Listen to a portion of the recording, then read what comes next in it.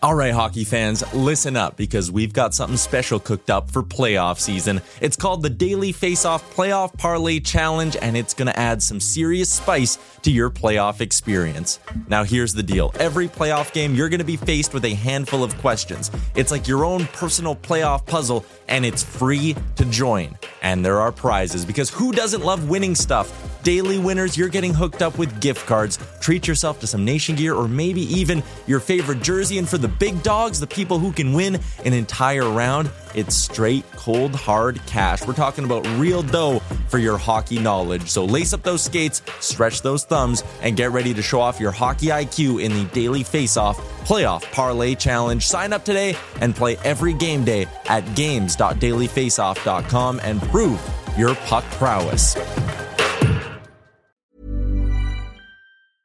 Ryan Reynolds here from Mint Mobile. With the price of just about everything going up during inflation, we thought we'd bring our prices down. So to help us, we brought in a reverse auctioneer, which is apparently a thing. Mint Mobile Unlimited Premium Wireless. How to get 30, 30, bit to get 30, bit to get 20, 20, 20, bit to get 20, 20, bit to get 15, 15, 15, 15, just $15 a month? Sold! Give it a try at mintmobile.com/switch. $45 up front for 3 months plus taxes and fees. Promo rate for new customers for limited time. Unlimited more than 40 gigabytes per month. Slows full terms at mintmobile.com.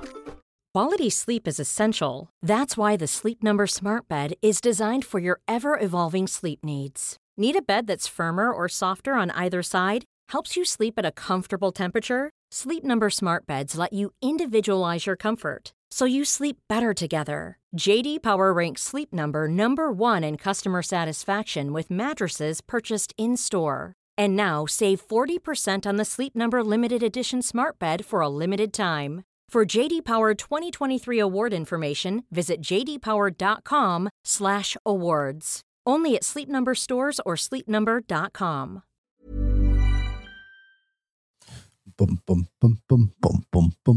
Oilers Nation Radio.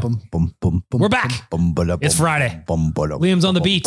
Bag Milk here. Dan, Rick, Tyler, we're all in studio. The gang's all here today. We got plenty to talk about. 2 games this week for the Edmonton Oilers. 2 coming up this weekend. We got the big game on Sunday. I'm sure we'll talk a little bit about that as well, but we've got a whole lot to get to. But first, we got to start off with a shout out to our friends at Oodle Noodle. 18 locations and counting, with a brand new one down in Calgary. Jay took the Flames Nation crew out for lunch this past week. They finally got something to eat that was worth eating in Calgary. So I respect them to having a little nutrition. Tyler, as we do every week on this podcast, we start off with a delicious debate for our friends at Oodle Noodle. What have you for us today? Fill in the blank. So this is like from your own perspective. You're going to finish the sentence. If Ken Holland doesn't trade a first-round pick at the deadline, I will feel blank. Confused. I'll jump in first. Confused is going to be my word, because there's got to be options that are worthy of a first round pick, especially in a year where you're in the window. I won't be necessarily mad if he doesn't trade it, if there's nothing that comes along that's worthy of a first round pick, but I will be confused. Who's up next? I will just say I'd be underwhelmed. This is the Edmonton Oilers team that was in the top 4 last year. I don't know if you necessarily sit here and look at the league right now, if you would say that they are the top 4 team that they should be this year. And so for that, the blame falls squarely on Ken Holland, in the sense that he, as he said last night, he has to help these guys out and make them into the true contender that they need to be at this point. Rick, what do you think? I think people are making too much of a big deal about this first round draft pick.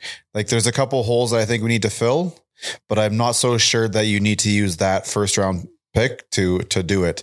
So I'm not going to be overly upset if it doesn't go, but he fills the holes I'd like to be filled. I just think people are making too much of a big deal of this team picked up these guys to win and then won the cup, and we are what we are, and there's some spots that need to be filled. I just don't think you need to use that first overall. Liam? For the first. What was your blank word? Not overly upset? That was your finish. It doesn't have to be one word. Just finish the sentence. Yeah, this is not Tuesday. These games are so confusing. More of a Mad Lib situation today. Yeah. I was really excited to get you on a technicality there. Yeah. You said more than one Wrong word. Day. My word would be I don't care. IDK. Okay. Because... Wait, IDK would be I don't know. IDC. I also don't know. Unless you're spelling care the cool way. With a Yeah. K. and a 3. Yep. I also like that going after Rick for not having a 1-word answer, you came up with a 3-word answer. Yep. IDC. I don't care because I just don't know what they would spend it on because I don't think the defensemen, for example, who are being asked for a first round pick are worth it. Nope. The forward group, the rumor is that you can get Taves for a second or whatever, right? So you don't need to spend a first there. They can't afford Maya. All that's gone.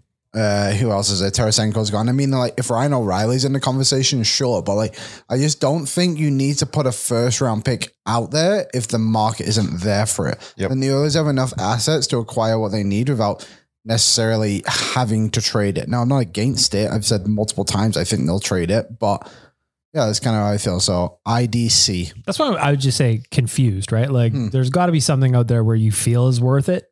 But if it's not, then you don't just spend it just to spend it. Yeah, exactly. I'm not rattled if they don't spend it. Like, you obviously use it to try and get Ryan O'Reilly. There's not really a defense. go whale hunting. You're going to be doing that. I want to get a big fish. Maybe. And I don't think even like, I get why people want Patrick Kane, but I just don't feel like that's the player we need. I think we need that defense. I mean, we saw it in that game against Detroit. We need a solid defensive forward. I'd be happy if they spent a first round pick on like a defenseman that was a younger guy who's going to be around a while. Yeah, but I just don't think it's. I just don't think that's feasible or possible or. Well, Jacob Chikrin's out there. I just don't think it's happening. And I don't think Jacob Chikrin's that much of a. I don't think you need to add him. Like, I guess if you're adding him, you're doing that for a long term. If you don't need him to do the run this year. If you're adding him, then you got to someone else gets subtracted out of there, and I don't think you need to do that. But I thought he was a top 10 defenseman. Wow, that's just the people that look at those charts. I muted so many people on Twitter. I can't wait till the deadline's over because everyone there's such a very vocal part of Oilers Twitter that just hooks on 3 names and they scream it out loud. And if you don't do it, you're the worst.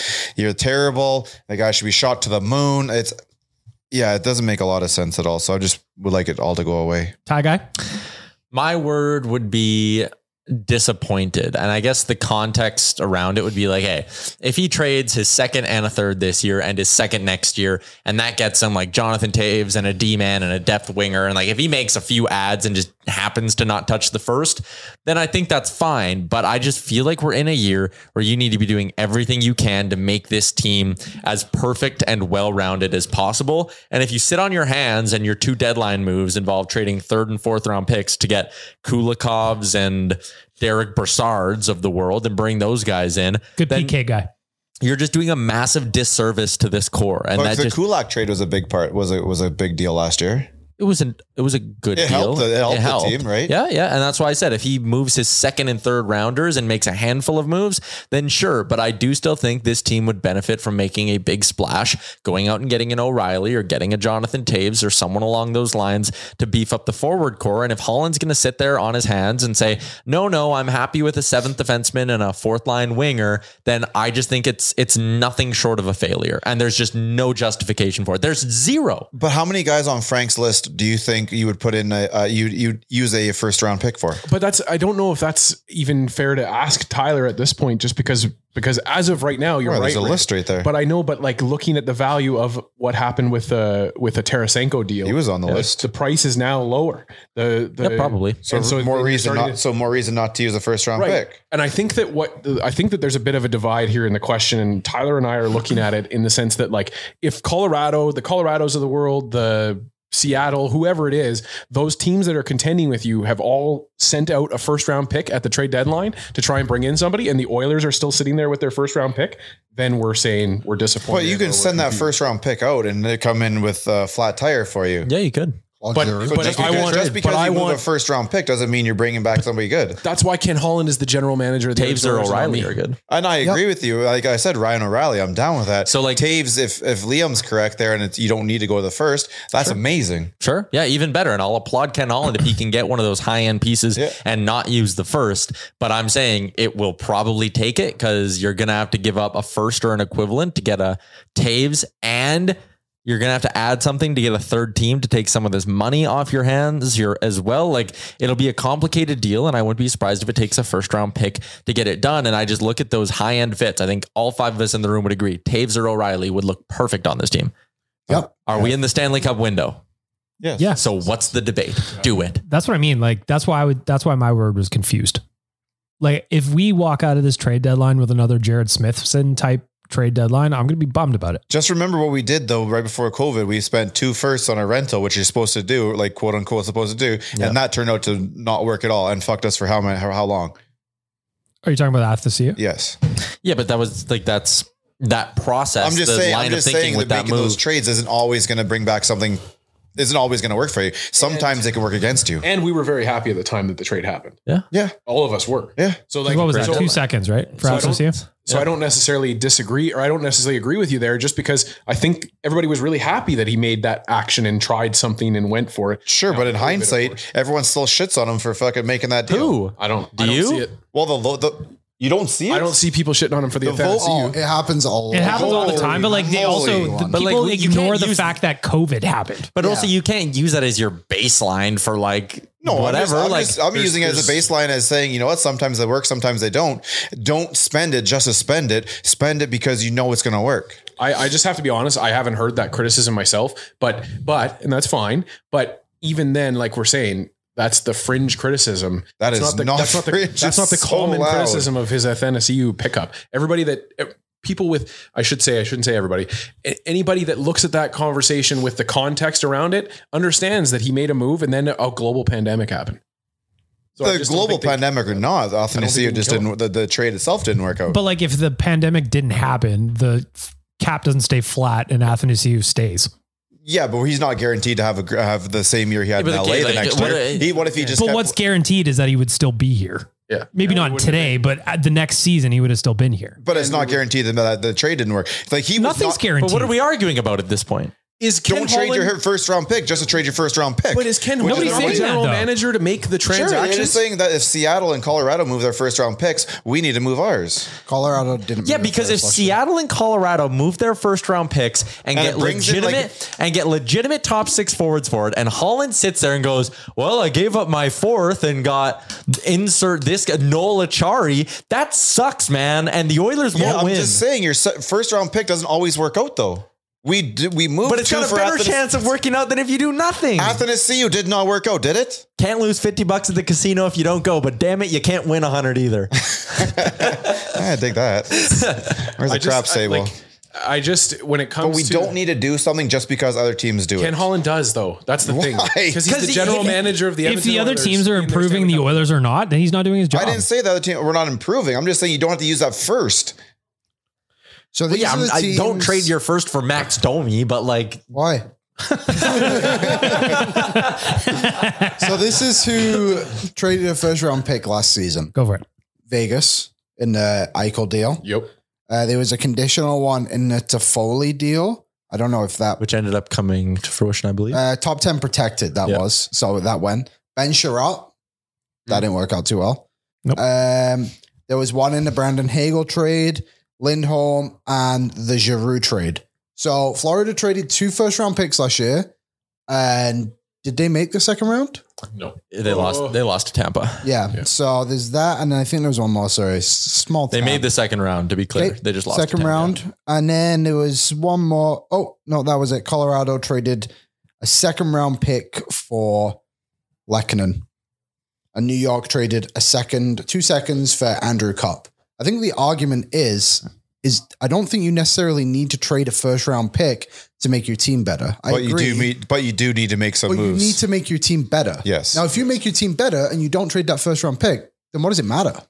Yes. But you can't just make your team a little bit better is my point, which is why I said if he trades 2 firsts and a third and we have a new third pairing left D-man and we have a centerman and if Taves only costs you a second and a third and a D-man costs you a second, then yeah, I'm still going to sit here and be like, Ken Holland had a good deadline, but it can't just be looking at Frank Cervalli's list. It can't be a 4th rounder for Nick Seeler and Andreas Athanasiou again, who happens to be on the list. So sorry, how many players do you think on that list will go for a first? So the 4 defensemen, what name? Meyer, Athanasiou was for 2 seconds, by the way, just for the record. Meyer, O'Reilly. Chikrin, if he gets moved. Kane will.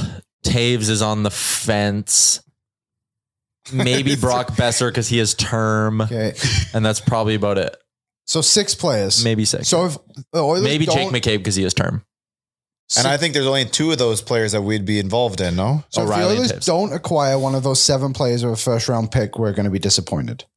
I would be, yeah. It just it depends on the movement from everybody else, of course. Then that's when that comes into play, obviously, because then your trade deadline may have been all for naught and nothing really happened and no movement happened. And it's the worry of all the networks, including Daily Face. I don't think you worry about what the other teams around you. Make sure that your team, you feel confident going out with your 12 forward, 6 defense or whatever. I think as long as you go ahead with your roster, you don't need to worry about what's going on around you. So of those 7 players you named, there would only be probably 3 I would want the others to actually acquire. Mm-hmm. O'Reilly, Taves, and I would like them to acquire Chychrun. I just wouldn't like them to acquire Chychrun at the price they want. But I would spend a first round pick on him for sure. But you wouldn't move Broberg? Probably not, just because of the contract stuff. I just think the others are going to find a way to keep cheap contracts on the deal, on the cut box. So the next season, you can have a great top 6 like they have now. Yeah. They have it, folks. Sorted. Play the extra. Done. Just wrap that up real nice. 15-minute pod. Let's go drink. It's Friday. If you have an opinion on what we're saying, or if you're yelling at your car stereo or wherever you listen to the podcast, hit us up. Owen Radio Podcast. I would be blank if Ken Holland does not trade the first round pick. Like Rick said, we're not giving away for free. However, there are some opportunities potentially to make a major addition using that pick. We'll see. We'll see. The Oilers are one of the few teams that have actually been good over the last handful of years that have not moved a first round pick. So they're starting to collect some pieces. I wonder maybe more they'd be moving pieces out. I don't know. We'll see. We shall see. Again, Owen Radio Podcast. I want to hear from you. I want to back up a couple of days, boys, because we haven't had some games to talk about here in a minute. We got 2 this week. Detroit 5-2 win on, what was that, Tuesday? And then last night, a 2-1 shootout loss to the Flyers. Real quick, Dan, what was your thoughts on the Detroit game? First game back. I mean, it kind of went to the script that I thought it would. Except that they started really, really well. The Oilers did, but then Detroit kind of battled back into it, and then it was just over from there. The Oilers just decided to play hockey and beat them, and that was awesome to see. Rick? I was jacked up, but it is more because it was the game was kind of in the mud. It got dirty. It got, they tried to intimidate it and play physical with us, and we stood up and handled them. And I think Detroit has a bit of a reputation in the league of being a bit of a bully, and it didn't work. I thought actually I talked about this in my Righteous Sack meeting yesterday on Better Late Than Never. I thought the Detroit Red Wings were fake hard boys in that game. They were. Where if there was a group of 5 of them on one, they're all in. Or if the linesman is standing there in front of them, they're hacked and hard and tough. But then when a guy like Evander Kane starts washing faces. When Roenick had it, when Roenick was squared up with Kleem. Oh, that was so and Kleem got in his, like, you want? And no, I don't even think he looked him in the eye. Of course not. He just looked him in the skate and, yes, sir. They're fake hard away. So that actually annoyed me a little bit. I like the way that the Oilers responded. They responded. And then they responded the way I wanted them to. It's just, if you're going to play that way, answer the bell. Oh, you shut him up. So this is what everyone's like, oh, it's going to be so physical next game. I don't think it will be. I think Detroit learned their lesson and they're going to keep their mouth shut. They're obviously scared. I don't know if they'll keep their mouth shut. I'm expecting the exact same kind of little dog tactics. Yeah, but you've already pissed these guys off. It's going to take much less now to get Kleem to drop the gloves. It feels like David Perron really took over the identity of that team, and he just they play like he does his entire career, where he's just kind of. That's a good observation. On the fringe, just kind of he's annoying up with everybody, but never. Yeah, really, but you see him. You see when Vinny grabbed him. Yeah. Oh, well, dude, he was his face went white, and he's looking up at the guy. Didn't even say a word to him. Well, Perron's not going to do shit. But that's exactly the response you want to see from this Edmonton team. And Rick, I think you said it. Like the response was absolutely. That was perfect. That was my favorite part of the game. Even though we scored 5 goals, it's the fact that we showed up and we matched the physicality and the intensity and one-upped them. You just let them punch you or poke you in the chest a bunch of times, and then we said enough is enough, and we started to play the game. And we scored a bunch of goals on them. Tyler, awesome. Detroit game. It's nice to see that they didn't lose their jam and all the momentum they'd kind of built up, right? Yeah. Like, even though the last 6 periods they've played haven't been their best hockey by any stretch, they showed in that Detroit game that they're still willing to stand up for each other. They're able to crank up their level of play kind of when they really need to and still have that element of like playoff style hockey, desperation, however you want to call it. The game against Detroit was really encouraging for me from that perspective. Liam, final word. Final word. I think the Oilers played very well. They came out with like good energy, especially right off the bat, but they did get lucky in the first period. Oh, there's what, 2-3 posts? Yeah, that post guy showed up to play. But yeah, I like the fighting spirit and I like the willingness like not to back down to all that stuff. And Van der Kane said it in the post game, right? That they're a tough team now. And I think Kane, Kostin, and Desharnais have brought a positive identity to this lineup, which is going to help them a lot in the playoffs. And you obviously don't need to see it every night, but it's good to see it when you need it to be there.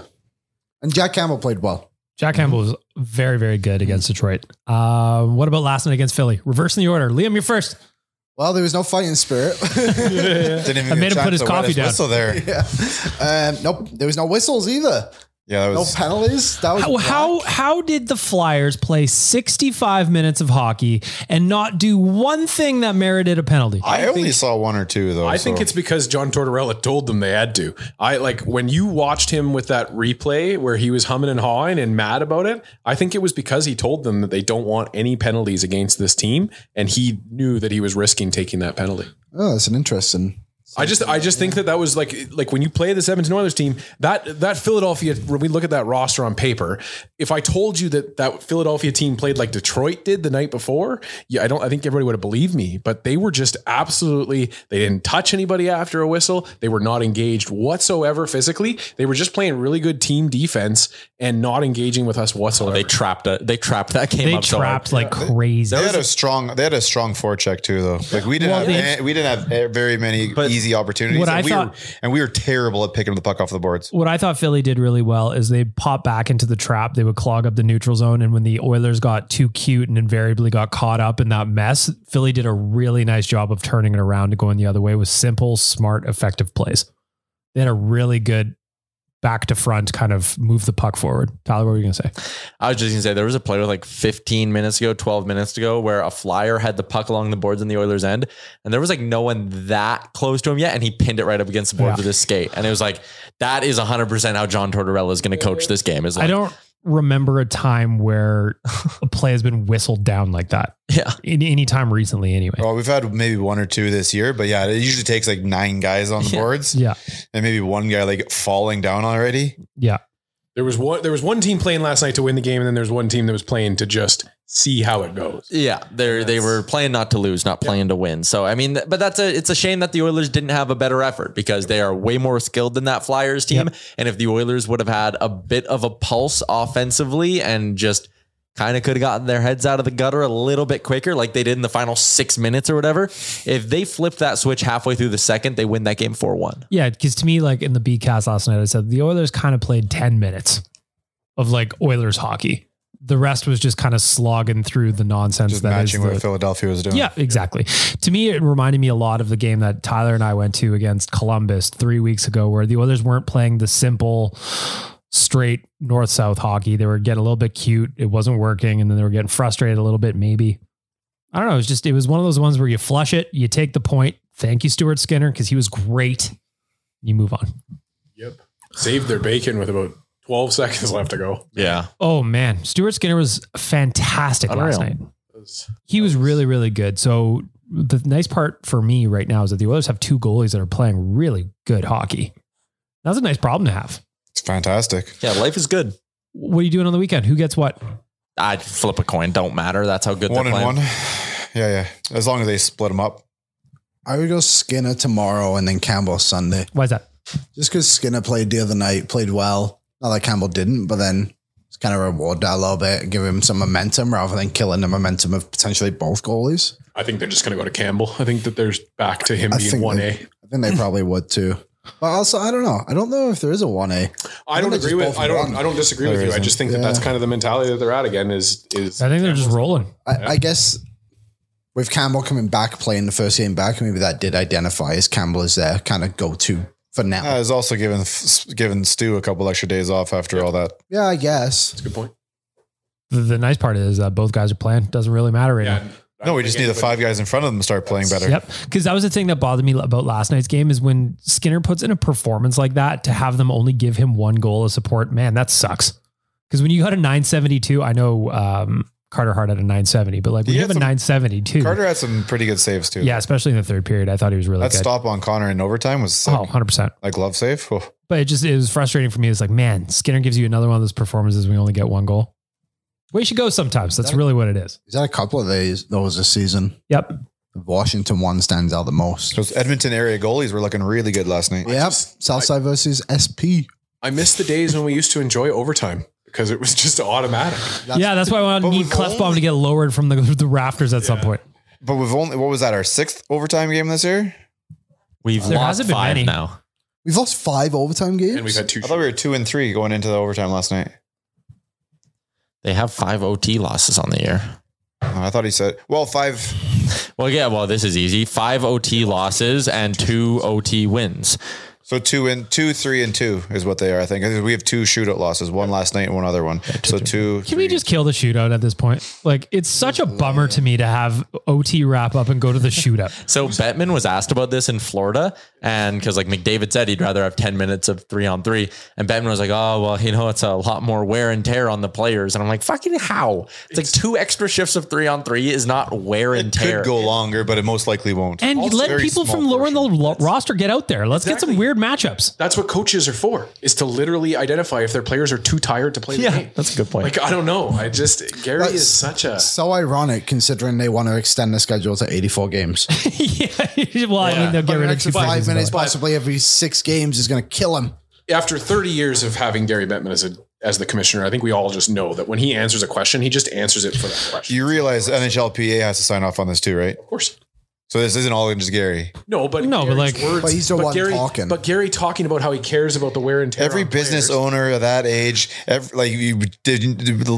did the exact same thing yesterday or 2 days ago. That's what they do, though. Yeah, they're very lawyery.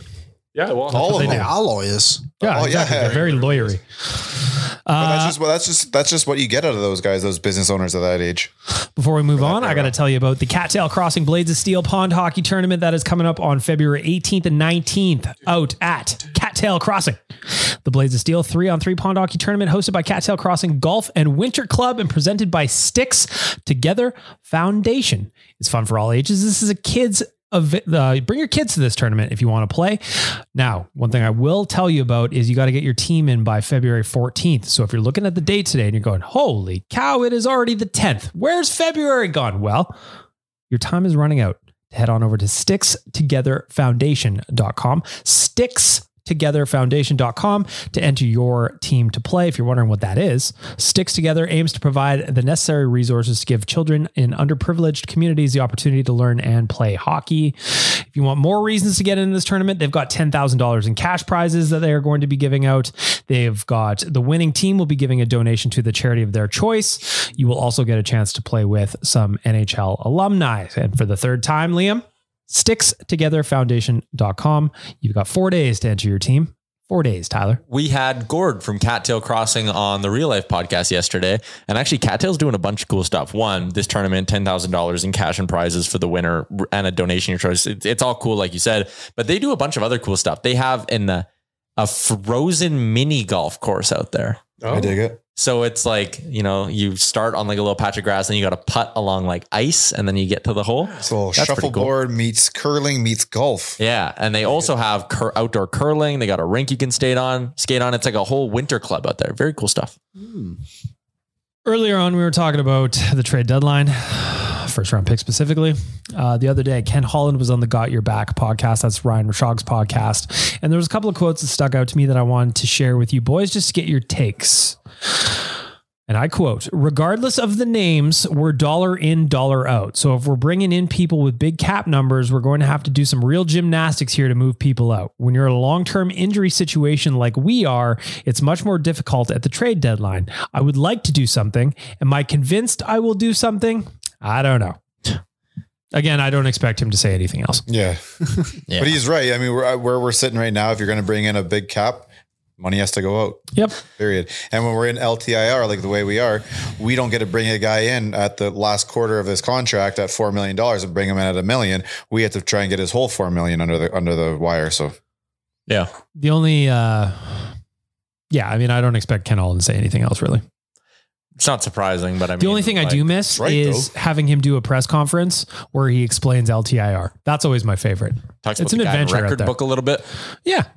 Guy in record, everybody's favorite is the guy. The guy's not going to come out and be like, hey, NHL GMs, I'm a little desperate right now. Listen, I'm feeling the heat. Connor and Leon are a little pissed we're not adding. So it's just whenever he I saw that he was on some pods and doing media availabilities. I didn't even listen. I was like, there's even nothing of value here. When I saw him on the broadcast yesterday, I was like, I'm going to go take a bathroom break. I was like, what's he going to say? How about this quote then for you, Tyler? Once Yamamoto comes off the LTIR and no one else goes on, I've got some really difficult decisions to make. All of our bottom of the roster players are going to be involved in that decision to decide. They can't all stay. Mm-hmm. How do you think they'll determine that? I think Warren Fogle is going to get injured this weekend. Holland beats him with a tire iron. No, it's just like, Warren, your shoulder is hurt. He's like, is it? Like you're nursing that injury. And they just rotate that throughout the year. They sit in the room and they have they have names in a hat. Yeah. Then they pull Connor and Leon's out and they're like, you guys are fine. And they go, the bottom roster guys are all in the hat. And Clouder. High, it's like an ad lib. They pull from one hat for the player, then one hat for the injury. Yep. McLeod, high ankle sprain. And then they all laugh. There's a third hat that says what's our cap waivers situation right now with him on not good. With him on LTIR? What's our space? Cloud? According to Cap Friendly, the Oilers have $1.1 million in cap space currently. 1.1. So we have to move $2 million in order to get Yamamoto. Yep. All right. And there's a couple of names that are in that window, seems like. Now, I don't want to mention the name personally because last week when I mentioned it, some of you got mad about it. What's Hamblin make? Not enough. he's 7 something, right? Someone making more than 1.1 has to go on waivers. Okay, somebody who may have been a healthy scratch a couple of games in a row could be that guy, but I don't know who that is. Could be anyone. Dumba. Yep. Oh, they probably would trade him. I just... You're taking a risk by putting him on LTI or by putting him on. Well, waiver is actually one of our better moves if we can get him in the AHL. Just because if we do have an injury, we can call him back up again. Now, would it be for the purpose of assignment though, or would it be just to put him through? I think he'd have. It's a long term issue. It's not like the cap space is going to change in the next week. You'd throw him down there. For me, if they put Holland on waivers, it's not any. They put Holland on waivers. If Holland, that's $5 million right there. Oh wow!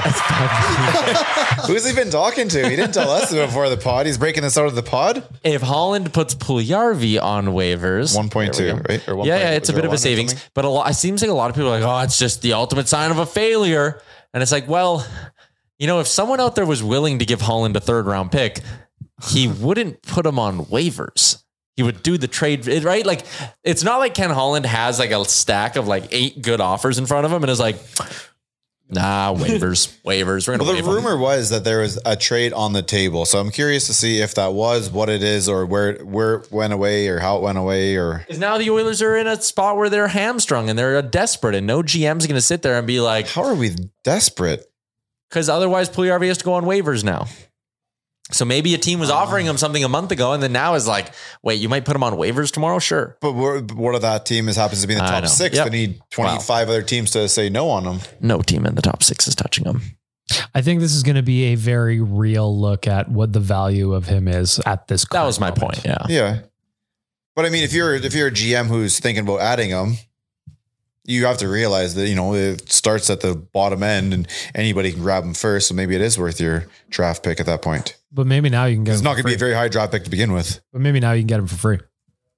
Yeah, but you have to go through X amount of players teams first. I don't think any GM is like, oh, I missed out on Jesse Puljujarvi, so this year is over. The waiver wire. No, but when you're looking out when you're looking at adding a player, regardless of the name, if you're like, okay, it's a 3rd, but I can put him, but he may go on waivers. I can get him for free. Well, I could lose him. I could not get him. You could deal with the team that picked him up. If you I don't think that's going to change anything. Yeah, Chris Johnson on TSN was making the point that if he clears, he's eligible to go down, and that could improve his trade value. I don't know. That was my question. Because it's like Klim Kostin, right? The Oilers traded for Klim Kostin after he cleared waivers, so they could just throw him right in Bakersfield and not have to risk. Doesn't affect your roster. Yeah, it doesn't affect your roster. Okay, the second. You don't okay, you don't have to put him on waivers yourself. You can throw him right in the American League for a couple weeks and call him up. My counterpoint to that is like the teams we're talking about here with interest in Puljujarvi are not in the playoff race. And I don't think they would want Puljujarvi in the American League anyways. They want to see what he can do on their NHL roster. So I'm not sold on that, but I mean, Chris Johnson's obviously more plugged in than I am. So I see the line of thinking. Is Adam Earn good? Mm-mm. Is he better than Puljujarvi? Mm-mm.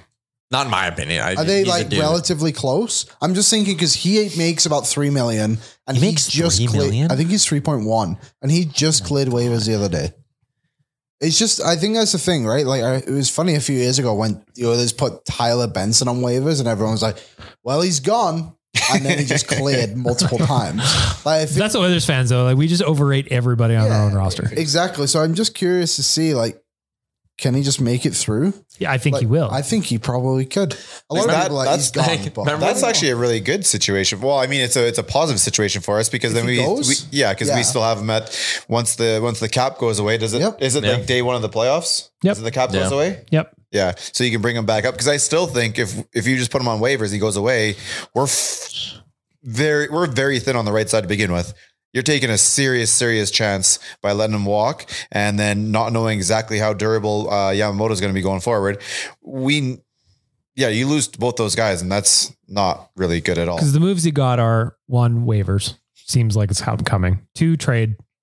3, try and figure a way to keep him. Try and figure out a way by sending other people down. It doesn't seem like that's going to happen either. Because even Shore's on the roster right now. Hamblin, but that's only like 1.6 or 7, right? Yeah, something like that. So that's not even enough. Yeah, so you're going to have to send away at least 3 guys and they're just way short.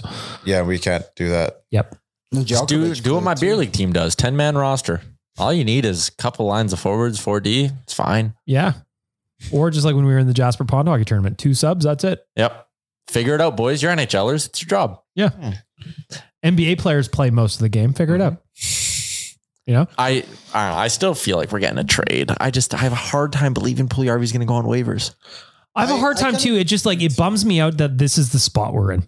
We came into this season with such high hopes and now we're fucking 52 games into the year and we're like, wow, he might go on waivers and get scooped for free. And you're like, I'm telling you, man, we do that. We're really testing it with our fucking right side. Because I just don't think anybody playing on the roster right now is at their best on the right wing. If you were to shift someone over. Oh. No, yeah. Hyman's best on the left.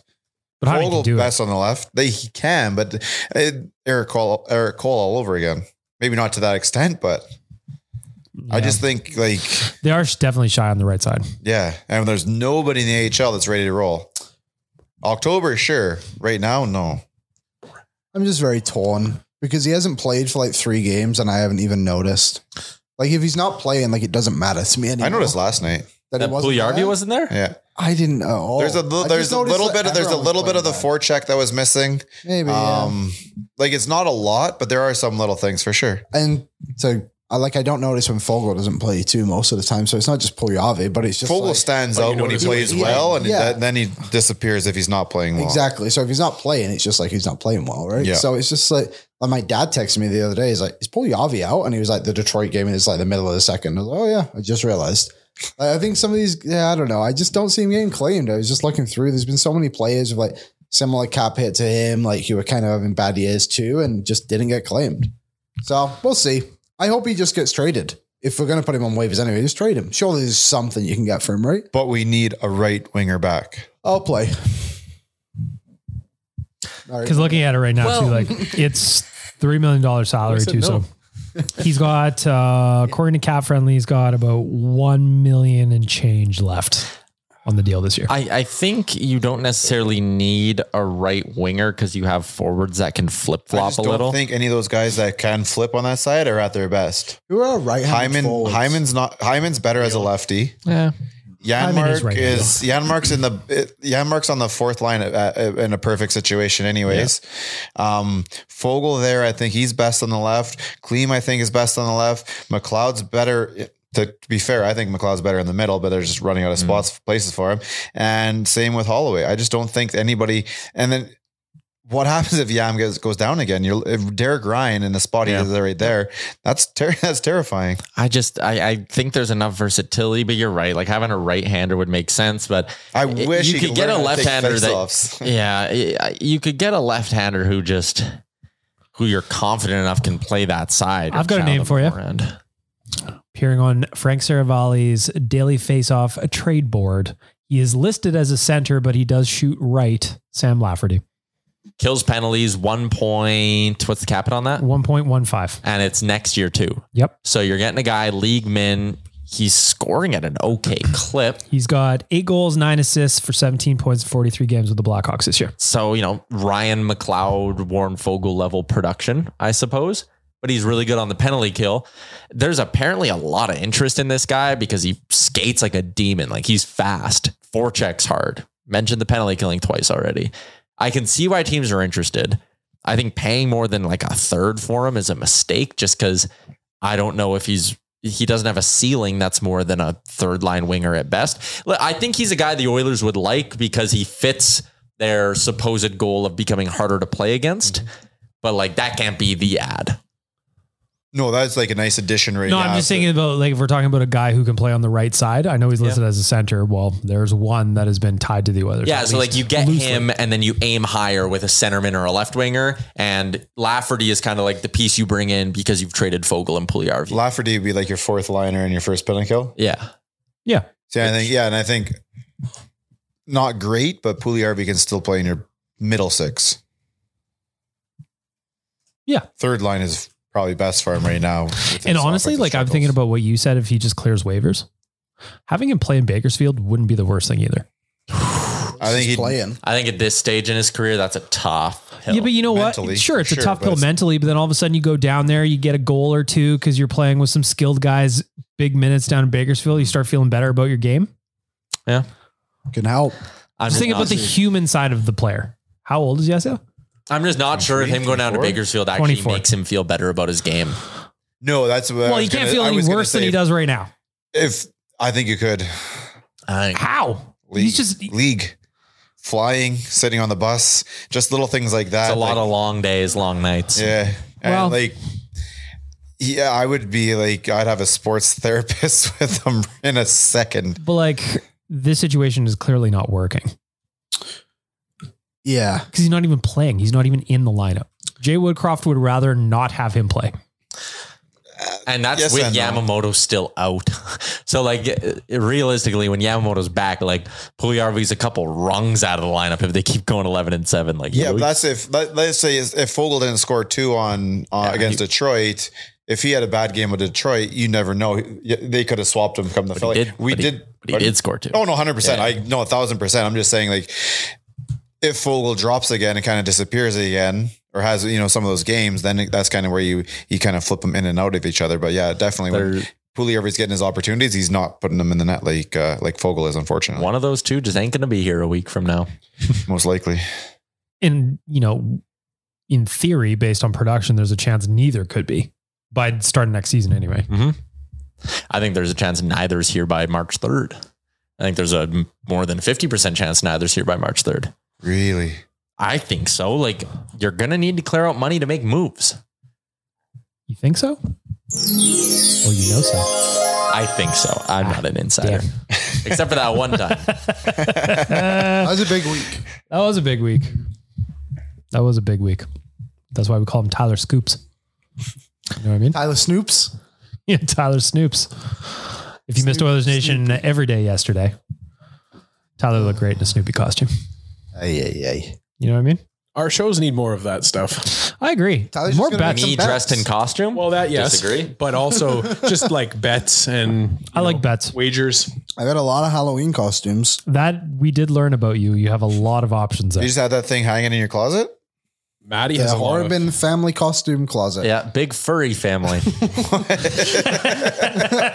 right. Liam's wearing a towel or a tail right now, but how's it attached? You can cut that. The thing was too, I talked. That's fucked up. You can cut that. Put an M next to that. Jesus. You know what? Time for an ad. We need a hard reset. We're pausing for an ad, everybody.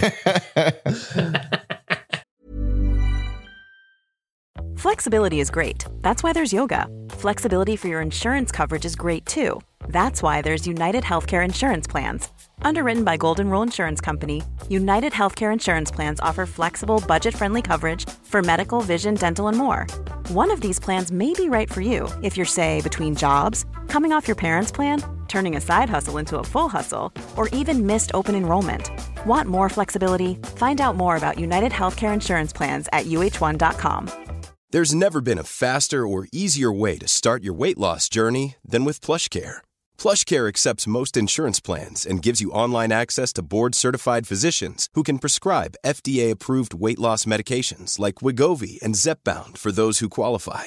Take charge of your health and speak with a board-certified physician about a weight loss plan that's right for you. Get started today at plushcare.com/weight-loss. That's plushcare.com/weight-loss. plushcare.com/weight-loss. Quality sleep is essential. That's why the Sleep Number Smart Bed is designed for your ever-evolving sleep needs. Need a bed that's firmer or softer on either side? Helps you sleep at a comfortable temperature? Sleep Number Smart Beds let you individualize your comfort, so you sleep better together. J.D. Power ranks Sleep Number number 1 in customer satisfaction with mattresses purchased in-store. And now, save 40% on the Sleep Number Limited Edition Smart Bed for a limited time. For J.D. Power 2023 award information, visit jdpower.com/awards. Only at Sleep Number stores or sleepnumber.com. Shit, man. Oh boy. For our friends at Betway, I want to talk about what you guys have been doing for the first couple of games back. I haven't done well. Liam, myself, and Jay are doing a new game day big bet challenge, courtesy of our friends at Betway, where we are tracking how well we do. Liam, what's your record? 0-2. Jay, what's your record? 0-2. 0-2. Tyler, what's your record? 2-0, players. What was your bet? Let's tell everyone your bets, Tyler. Oilers puck line, -1.5, +150 against Detroit. Cashed it. Nice. Against Philly, parlayed on the Betway pre-built player bets. McDavid and Kane to both get at least 3 shots on net. Oh, nice. Nailed it. -118. McDavid to score 2 against Detroit. Points. No, it was goals. It was goals. And then yesterday I did McDavid to score 3 points. Neither of them hit. Jay did 2 different parlays. Oilers to win. Over 6.5. This was against Detroit. And then McDavid 2 points. McDavid missed on that one. And yesterday he did over 5.5 and an Oilers win. I've been getting absolutely annihilated here. Let me just walk through what I've hit. Of my 8 bets I've put down on OilersNation.com over the last 2 games, I've hit 1. Thankfully, it was Ryan Nugent-Hopkins to get a goal and an assist against Detroit. So that was +350. How big was the fist pump when he buried that power play marker? I punched a hole through my roof. It was like one of those Street Fighter Horyuken like tiger uppercuts. But so far, had it not been for that bet, the old bankroll would have took a sweet pummeling. Because last night, as an example, Hyman, 3.5 shots. Did not hit it. That's 2 games in a row now that I've bet on that. Wow. Power play goals. Did not hit it. 2 games in a row. You kind of need a power play. You need a power play to get a power play goal. That is true. What did Hyman finish at for shots? 3. And what did you need him? 4. Both games. So if that the disallow, And then I also had Leon Draisaitl to score a goal and an assist last night. That was not Leon's game last night. Sure wasn't. I'm not sure that was Leon. He's just doing too much. They're just trying to, too cute by half is how I describe it. Yeah, just getting too fancy. Like, he's got to simplify the game. Because if you've heard me on this podcast say respect the blue lines, last night the giveaway that ended up in the back of the Oilers net, Leon was trying to force a pass through 3 guys at the blue line. Like, come on, man. It was one of those ones where he flushes it and he's got to move on. But it's funny because I think Tyler had tweeted about Leon's backhand passes. Was that the Detroit He's playing game? 3-on-3. And he's like, oh, this is terrible. Something like that. And like 30 seconds later, he just feathered that one across. You're like, all right, well, I guess he still can do it sometimes. It was the breakaway to end the second period against Philly when he could have just clean shot on Carter Hart. Also, Leon Draisaitl has like 7 shots in his last 5 games. Does someone I think we need to show him a montage of like him firing pucks into the net and be like, hey man, you have one of the best shots in the NHL. Like, shoot it. But he fired that blind backhander and I said, Leon playing like it's the 3-on-3 in the All-Star. The way he was just, and then he made the one that the Oilers scored on, but it got disallowed. Yeah. Either way. What'd you think about that disallowed? It made sense. It made sense, but I didn't like it. Did you listen to Low Tide at all today? No, I was on. He said something. Did he compare it to a song from 1986? Oh, he said it was whatever defenseman that was in there. Is that his stick was the one that created the issue? That's exactly what I said. If that stick is not in there, Warren Fogle does not fall down. Yeah.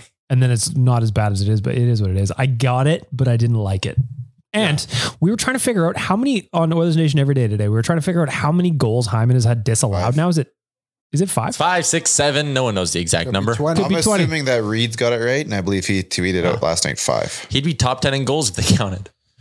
I give that Reed Wilkins stat 3 out of 85 reads. If you know, you know.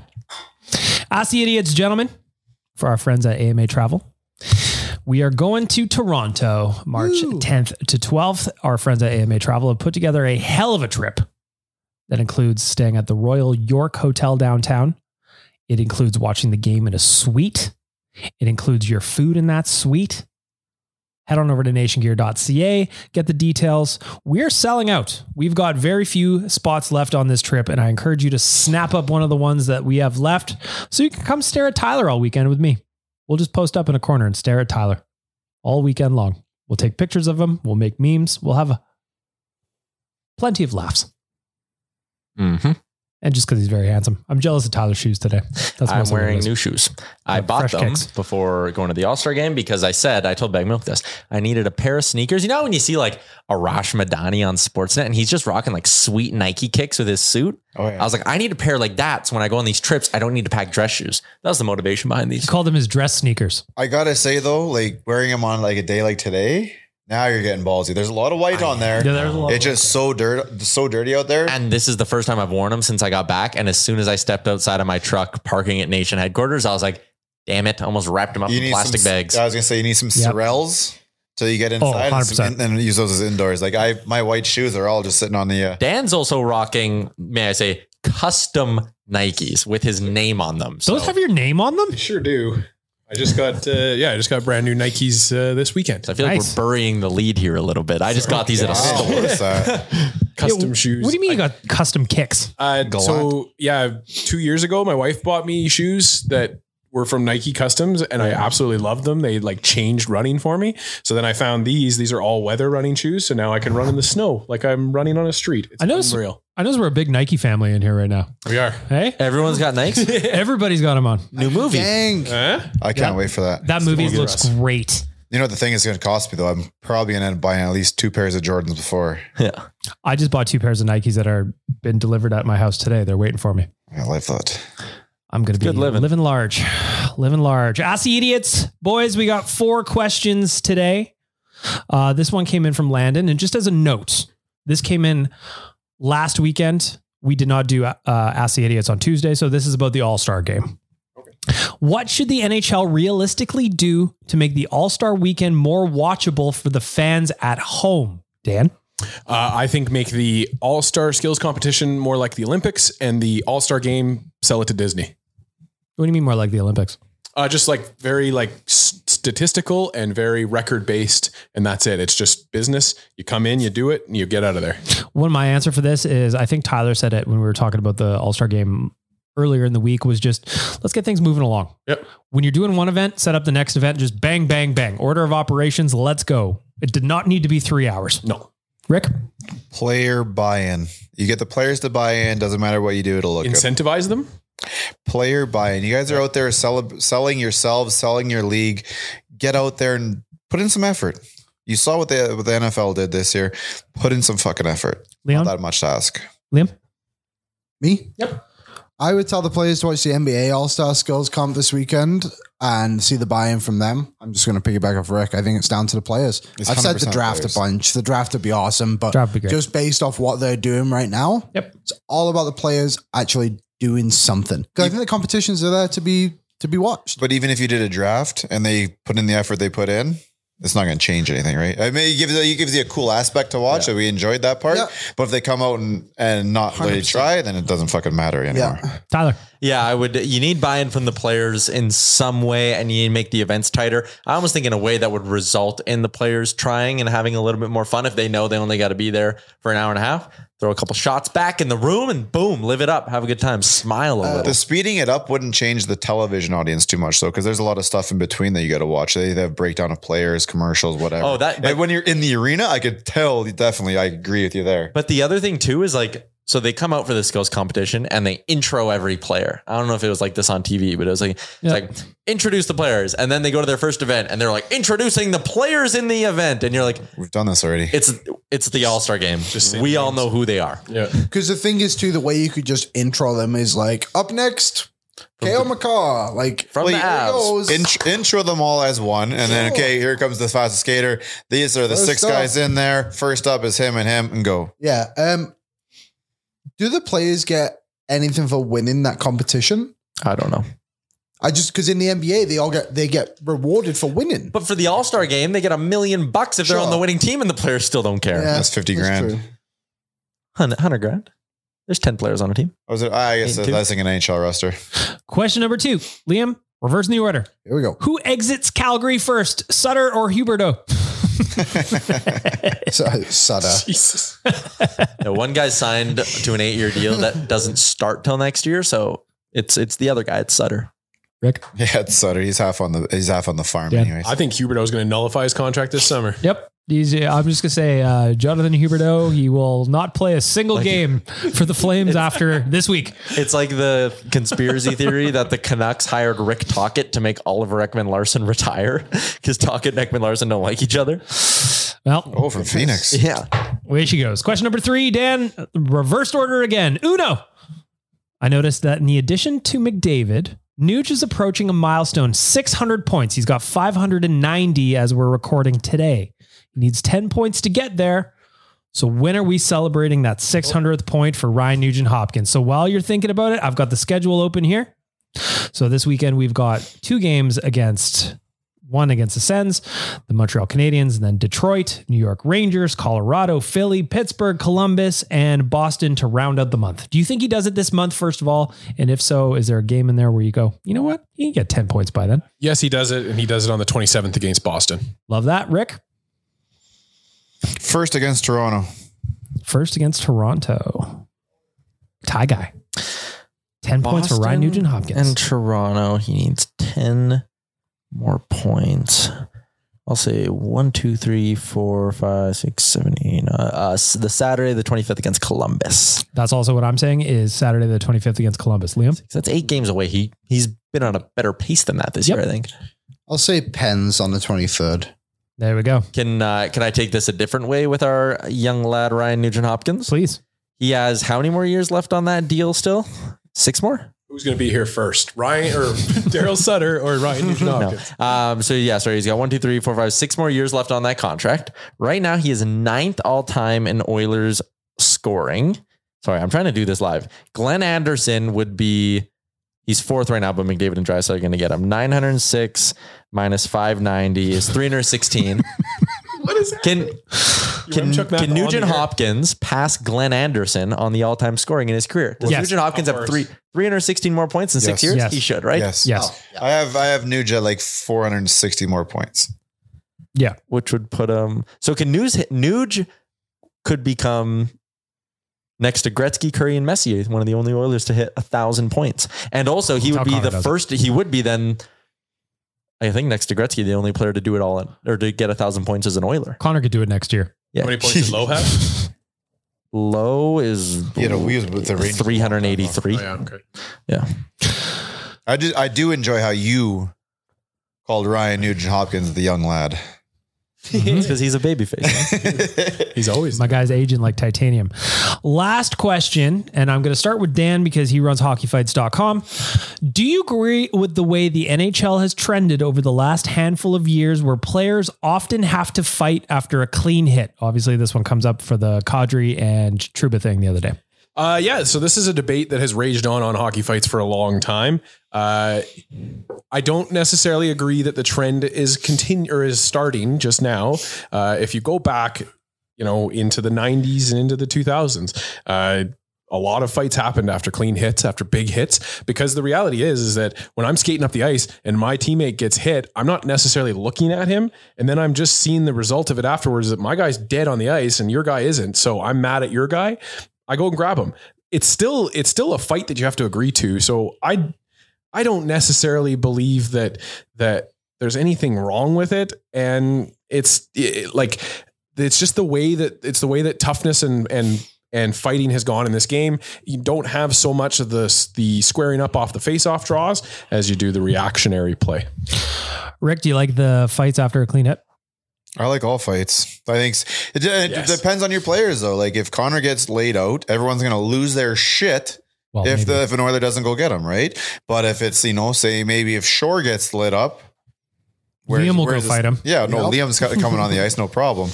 You know what I'm saying though? But I think it's certain players and certain things. But and everybody took out the face-off fight, which would have dealt with this then. Like you don't have to jump him then. Like fine, we'll all right, we'll go at the face-off. But everyone's like, no, we can't do that. It's all premeditated. Well, every fucking fight is premeditated. Tyler? Well, no. Most are. I know not everyone, but taking your number is premeditation too. I like standing up for your teammates. I don't think it's like a crazy big problem. And like Dan said, like you could not drop your gloves, right? Like when the guy comes at you could just bear hug him and be like, I'm not doing this. Yep. But if you want to be a guy who plays a physical game, once in a while you're gonna have to answer the bell, and that's the nature of the sport. I agree. Okay. I think that fighting is good in hockey. I think the other day when Detroit played the Oilers, that game needed a fight. Yep. We got one when the buzzer sounded, but that game needed a fight and it would have calmed down a lot. I think when you see someone like that, to what Dan said, like you don't always see it. And also the guy isn't stood there thinking, you know what? That was clean. I'm good. Sorry, Nazim.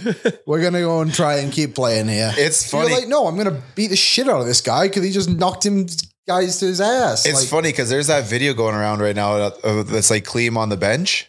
With I can't remember what he's talking, but he's talking about like you just like I don't know what happened. I looked over, you were on the ice. I thought it was time to go, and I don't know if it's McLeod or Holloway. He's like, no man, I just fell. And he's like, oh, I thought I was going to go fight. He's like, no, I just like fell. So it's funny that kind of stuff happens too, right? It's just like I don't know if everybody obviously doesn't have a sibling in here, but it's like you see your sibling get hit, you don't necessarily think, like Liam said, you're not thinking, oh, I wonder if they deserved it. It's I'm going to fight for my sibling, and that's it. And that's just the response that you have. And is it the best thing in the world? Maybe not, but hell, it's allowed. And and it doesn't really, it only serves to get the fans up on their feet.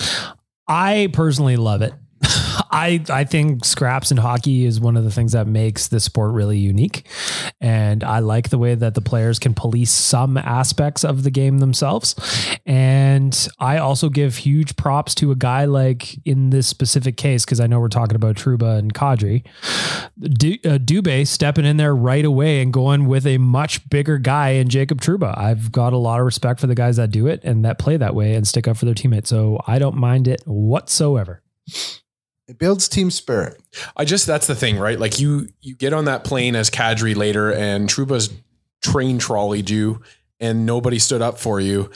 It's a different feeling than you got on that plane and you look at Dubé and he's got a shiner on his eye because he fought Trouba for you. All for one. It's a smaller example, but earlier in the season when Fogle gave that suicide pass to Holloway and he got his head taken off, and then Fogle immediately got in there. Like that wasn't at Holloway's like third or fourth game in the league. Yeah, something like that. Pass, and he had to do it. But like that's Holloway not the play though.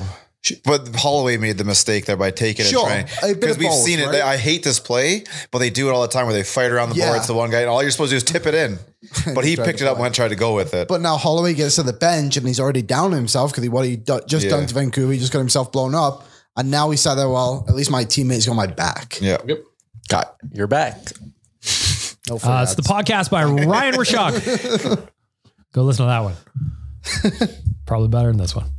All right. We got Ask the Idiots coming up. That's done, I should say. Hot Cold Performance coming up. Just real quick, we got 2 games this weekend, Ottawa and Montreal. I say the Oilers win both of those games. I think tomorrow's against Ottawa will be a greasier one. I really like Brady Tkachuk, and he's a guy that'll mix it up. So I think the Oilers win both. 4-2 wins on both. Dan, what do you think? 2 games this weekend, Ottawa and Montreal.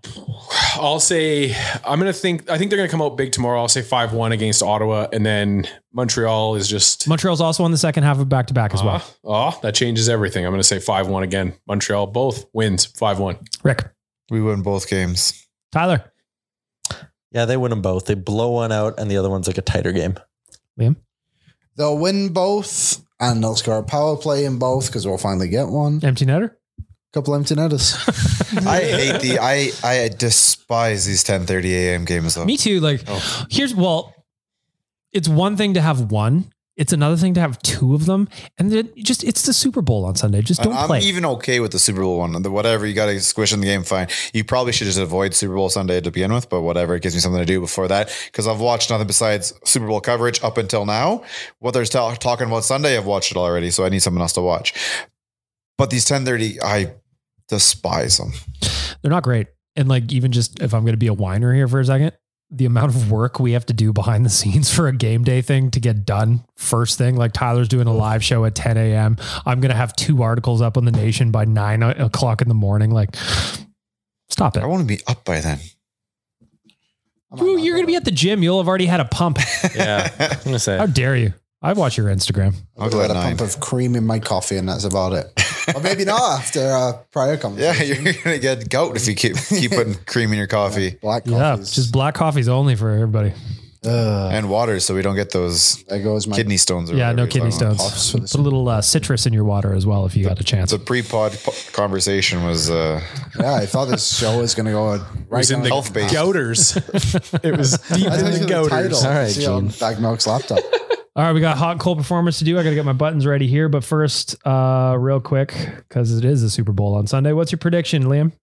37-34 Philly. I was wondering if you could remember the score he picked. I'm picking Philly because I just mostly want to watch a Eagles fan eat a piece of shit again. Jesus. I do not remember that at all. He picked up a horse turd and bit it like an apple. They'll do that where they win or lose, man. It's so gross to think of. I got like a vomit flavor in my mouth. It's just a quick munch, you know? No, I don't think it tastes like vomit. I think it tastes like horse poo. Enough. 36-33 for someone. For whom? Is that what you said on Eagles? I don't know. I think so. I'm betting on Goddard and Kelsey. That's all I care about. Eagles 3, Chiefs 2. Wow, low scoring effect. We got a couple of rouges in there. Safety and a field goal. Yeah. Worst Super Bowl. I'm on the Chiefs ever. Chiefs. All right, gentlemen. It is time to get our veggies down. It is cold performers of the week. Liam, you're first. My cold performer of the week. I wish I could think of a fun one, but there was an unfortunate situation at the Shore Park Arena the other day. Everyone came out on K, but it wasn't great at the time. I won't disclose any details. Everyone's seen it, but I'm just glad Mr. Gately's okay and we'll be good to go in a month or so. Yeah, I don't even want to. His leg got real cut open. Opened a portal to his leg. I don't even want to give that a button. It was awful. Disgusting.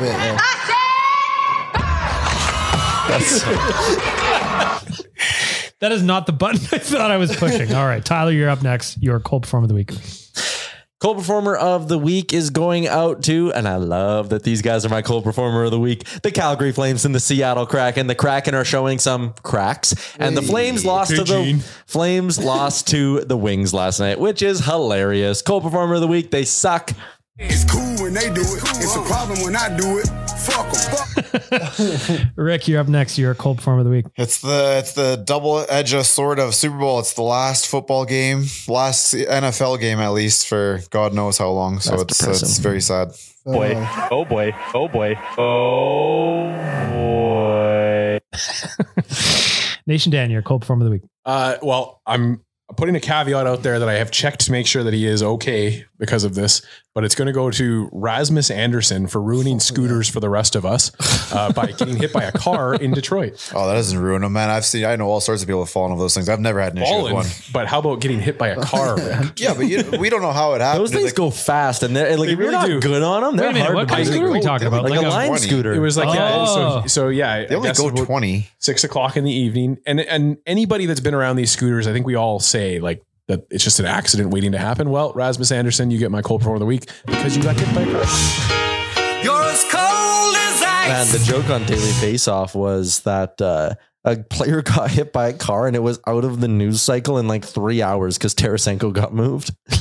Well, I was. It didn't get into the news cycle till 12 hours afterwards. I'm just finding out about it right now. So, I mean, the Oilers were in town when it happened, weren't they? It was in Detroit. You think it was Uncle Ken? Is that what you're saying? Allegedly, in your opinion? I'm just saying. Who knows? It was Mike Smith. My cold performer of the week is. You know what? I don't like how gray the sky is today. I don't really have anything to complain about. He literally just looked out the window too. He's like, Came up with this Probably something there. I don't have anything that's really bothering me right now. So I like blue skies, and today is not very blue. What? I can't wait till those trees are green. It's just we're getting to that point of see the the year. sky then, will you? That's fine. I'll see green. We're getting to the point of the year where everything's very dirty and brown. It's been like this for like 3 weeks now. I know. It's just like that in between, like spring's almost here. It's not quite. Anyway, those are my crosses to bear, I suppose. Dan, we're flipping this around. Let's finish off with our dessert for the week. The hot performer of the week for you, Nation Dan. Well, I think we saw their abilities come to the front against Detroit. I'm going to give it to two guys that weren't on this team to start the year. It's Vinny Desharnais and Clean Costin for their ability to kind of get us out of the muck that we used to find ourselves deep in and we get distracted with and find ourselves losing from. The big guy is smoking hot. One thing I will say too that I really appreciate about Vinny Desharnais is one, plays a really simple game. I like that. Two, he's a fucking pterodactyl out there. His wingspan covers the entire ice. Man. Three, the way he just kind of gets those quiet, sneaky wristers off from the point and they just make their way through to the net often. Liam calls it his office. From his office. Man, dude, he was going to fight two dudes. He had two guys. He had them grabbed both, both by the collar, and he like stood there and looked at the one on the left and then kind of gave him a shot. Then he went back to the right and gave him a shot. He went back and neither one of these guys did a damn thing. He's terrifying. I have to get that clip of him talking to Hronek though, or Hronek there, where Hronek's like going at him and then he's just like, do you want to do this? And then clean. The tone changed. Yeah, that's clean. That was clean. Yeah, that's why I give it to him. Rick, you're up next. Your hot performer of the week. The return of Tiger Woods. I know it's not till next week, but hey, they told us today he's coming back. He's back in the PGA. I mean, what was it, a year ago now that he... Yeah, I got in that car accident. Yeah, damn near died and shit. So no, it's always fun to see Tiger back. So it's the return of Tiger. He's a hot guy. Also, the PGA documentary that's going on Netflix as well next week. I'm super excited about that one. Yep. Oh, Drive to Survive soon too. Yep, Drive to Survive is coming up at the end of the month. They really got to pop this stuff out when it's snowy and cold so you can watch them when it's don't want to be outside. Yeah. If you guys watch Gunther's Millions. I started it. Fascinating. Weird. Who's that? What's it about? It's about a dog that's a millionaire. Oh yeah. It's a dog that got left like hundreds of $1 million in its owner's will. Just wait. The story gets crazy. It's so odd. I Is only it like watched a limited series or a movie? Limited series. 5 episodes. Nice. Something like that. Yeah. Tyler, you're up next. Your hot performer of the week. I got a couple. First one, to the fact. Right now, Waste Management Open going on. One of the best golf tournaments of the year. Is that the party one? Yep. Yeah. 2 Canadians currently in the top 5. Neither's even teed off today yet. So there's a very real chance that we have 2 Canadians sitting right at the top of the leaderboard heading into the weekend at the Waste Management. So shout out to Nick Taylor and Adam Hadwin. They like to sing "Oh Canada." Pour it on. Yeah. And also something I love about like hockey culture in this country. I know that word maybe isn't the best one to use, but like I put out a call on Twitter 4 hours before my beer league game last week, which I wasn't even going to be at. And I was like, hey, we need a goalie. And my DMs light up. People are like, yeah, I'd love to play. Love to play. Love to play. And I just love that you can be like, hey, need an extra for a game of puck in 4 hours at 9 o'clock at night. And a bunch of people are like, sure, tell me the spot. I'm in. What a great little community. It's getting hot in here. So shout out to Dylan Cardinal. He stopped 38 of 40 shots between the pipes. Did anybody see Tyler release a playoff schedule today on Facebook? So my beer league team communicates in, I get cold performer of the week for this. It's also not the first time I've done it. Funny. My beer league team communicates in a private Facebook group we have. You know, I put out the schedule. I ask if guys are going to miss games and everything. Got the playoff schedule, sent a big message to the team being like, here's the dates where we've asked to be blacked out. Here are the guys who aren't playoff eligible yet. You got to start showing up. I just straight up posted it on Facebook. Just for everyone to see. So funny. It's like, the thing I don't like is that you are not the first person who, like, after the fact has been like, hey, that's funny you did that. I'm like, why didn't you tell me? It's because we all thought we were added to the roster, Tyler. Yeah, I thought I was playing. I thought you let me know. Maybe. I actually screenshot the schedule. I thought I was playoff eligible. I started, I was walking around, put me in, coach. I'm ready to play, but guess not. No. Liam, your hot performer of the week. My hot performer of the week goes to the internet in this office for freezing our live stream today and giving us an absolute masterpiece from Tyler Yaremchuk. So just go on Bag Milk's Twitter and you'll see the picture. It had me in tears whilst we were going through an internet disaster. Feeling hot, hot, hot. Feeling hot, hot, hot. My hot performer of the week goes to Graydon Ryers. I believe, I'm sorry, I got your name wrong for sure, but you just won the trip to come to Toronto with us on Oilers Nation every day. Tyler did the draw. You won the trip. We are going to have a fantastic weekend. And from what I heard, this young man is only 19 years old. So we are going to be having a big, big weekend in Toronto. Whoa. That is a hell of a trip to win just for playing around with us on social. You won that by entering the contest on Twitter. So Graydon, you are my hot performer of the week. This is why I'm hot. I'm hot because I'm fly. You ain't because you not. There you go. There you have it. Good pod. Another episode in the books. Final thoughts? Go Crew. Shout out to Cattail Crossing Blades of Steel Pond Hockey Tournament. Again, Sticks Together Foundation. You've got only a handful of days left to enter your tournament. Also, a shout out to AMA Travel for putting together the nation vacation to Toronto. And of course, our friends at Betway for, trying to film my jeans, but I'm just doing a poor job of executing my plays. And until next time, until Tuesday, we will be back. 2 games this weekend. Enjoy Oilers Nation every day. Going live at what time, Tyler? 10 a.m. There you go. Get a little pregame show. Have a good weekend, everybody. A lot can happen in 3 years, like a chatbot may be your new best friend. But what won't change? Needing health insurance. United Healthcare Tri-Term Medical Plans, underwritten by Golden Rule Insurance Company, offer flexible, budget-friendly coverage that lasts nearly 3 years in some states. Learn more at UH1.com. Mom deserves the best, and there's no better place to shop for Mother's Day than Whole Foods Market. They're your destination for unbeatable savings, from premium gifts to show-stopping flowers and irresistible desserts. Start by saving 33% with Prime on all body care and candles. Then get a 15-stem bunch of tulips for just $9.99 each with Prime. Round out Mom's menu with festive rosé, irresistible berry chantilly cake, and more special treats. Come celebrate Mother's Day at Whole Foods Market. Hey, it's Paige DeSorbo from Giggly Squad. High quality fashion without the price tag. Say hello to Quince. I'm snagging high-end essentials like cozy cashmere sweaters, sleek leather jackets, fine jewelry, and so much more. With Quince being 50 to 80% less than similar brands. And they partner with factories that prioritize safe, ethical, and responsible manufacturing. I love that. Luxury quality within reach. Go to quince.com/style to get free shipping and 365-day returns on your next order. Quince.com/style. Imagine the softest sheets you've ever felt. Now imagine them getting even softer over time. That's what you'll feel with Boll & Branch's organic cotton sheets. In a recent customer survey, 96% replied that Boll & Branch sheets get softer with every wash. Start getting your best night's sleep in these sheets that get softer and softer for years to come. Try their sheets with a 30-night guarantee. Plus, get 15% off your first order at bollandbranch.com. Code BUTTERY. Exclusions apply. See site for details.